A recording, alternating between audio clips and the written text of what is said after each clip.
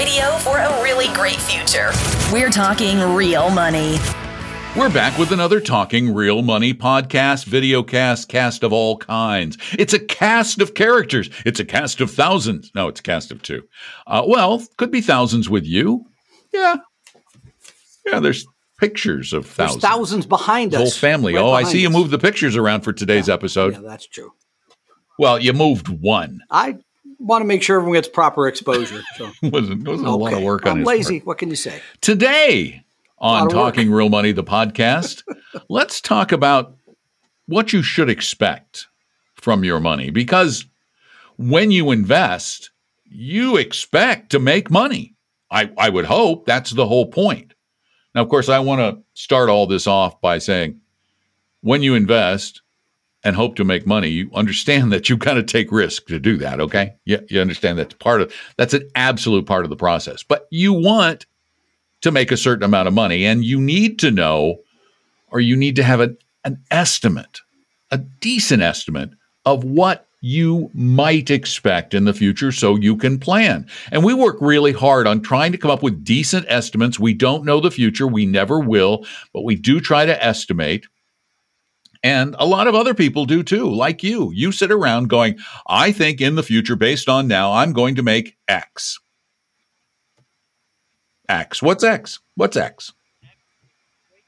X is crazy. X is crazy if you ask the 750 people. It is. This is literally insane.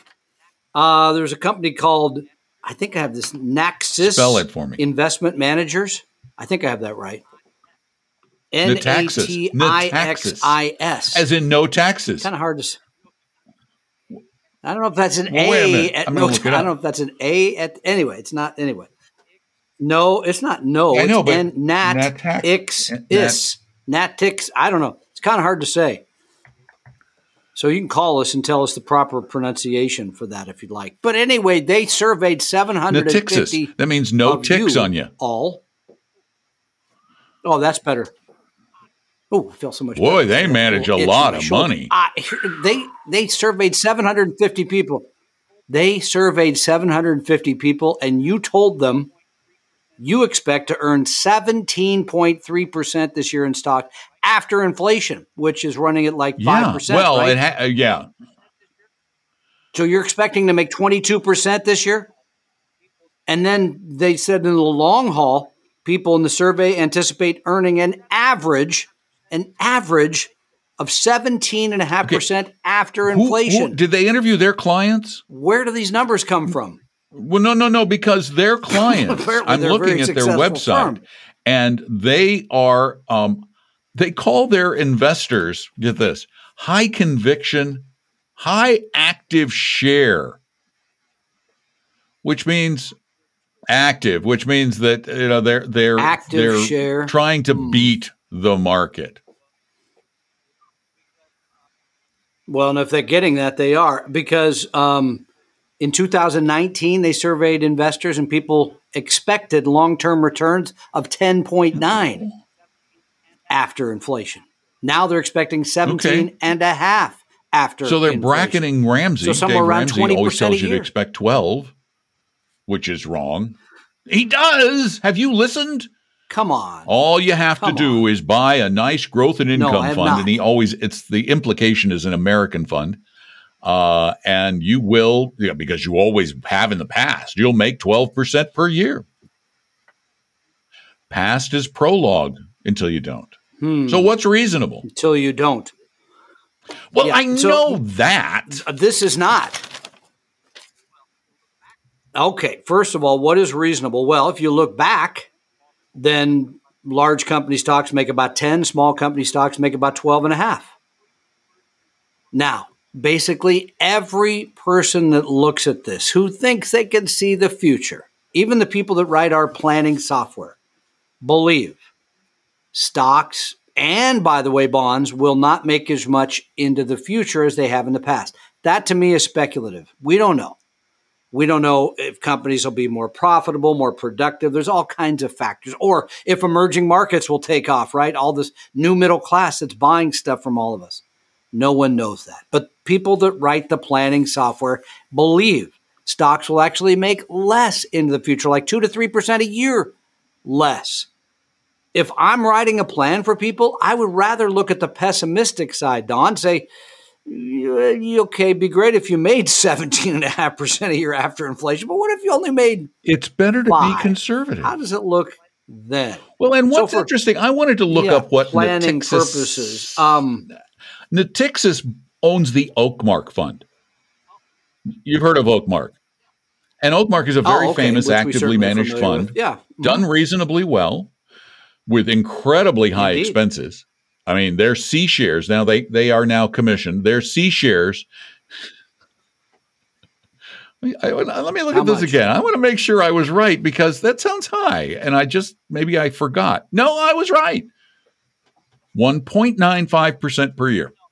1.95% per 2%. year. So they need to make And they need to make 20% a year. But see, to here's make the up for that reality. 2% This charge. is one of their own funds. Why would they let their customers or anybody even think you can pull off 17 when their 15-year return, according to Morningstar, 9% per year? No, well, less let's see. than the index. It's about the same. Going back to 2006, probably above. not.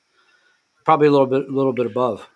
And I think it's let's fairly see. narrow, right? So their standard deviation. Standard deviation is the bounciness. somewhat higher. Yeah. The standard deviation on Oakmark is 25. Yes. And for the S&P, it's 20. Yeah. That's yeah. So you're That's pretty getting outside the range there. But let me give you a couple other things to think about. Why investors believe you'll make 20% a year. Oh, that's a good one. Recency bias. Because it's been easy to make that since, well, let's just say March of 2020. Everything has gone straight up, right? Big companies, small companies, international companies, emerging market, well, everything except bond funds, have gone up, up, up. So recency bias plays a large role in this. That's why in 2019, after 2018 was a down year, people only thought they're going to make 10% a year, which is more reasonable. I would not plan on 10%. By the way, which brings me to the way I look at this. Because we are planning centric, and you should be planning centric. You, as we mentioned in a recent podcast, you should have a plan for every stage of your life, what you're trying to do, so you stay inside the rails.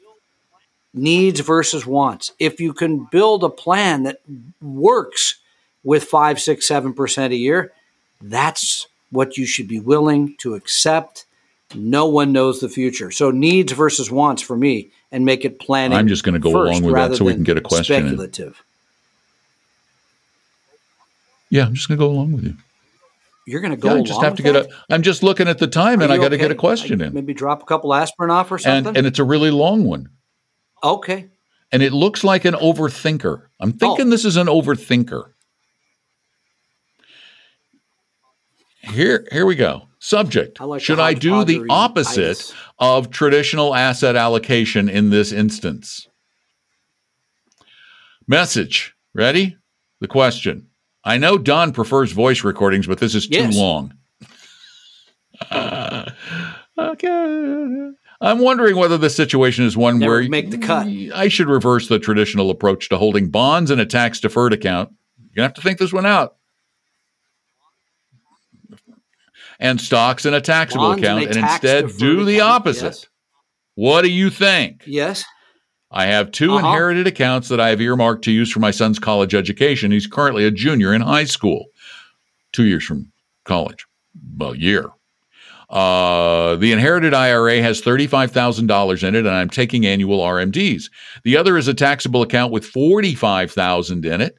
Total allocation is 55% equities, 45% bonds.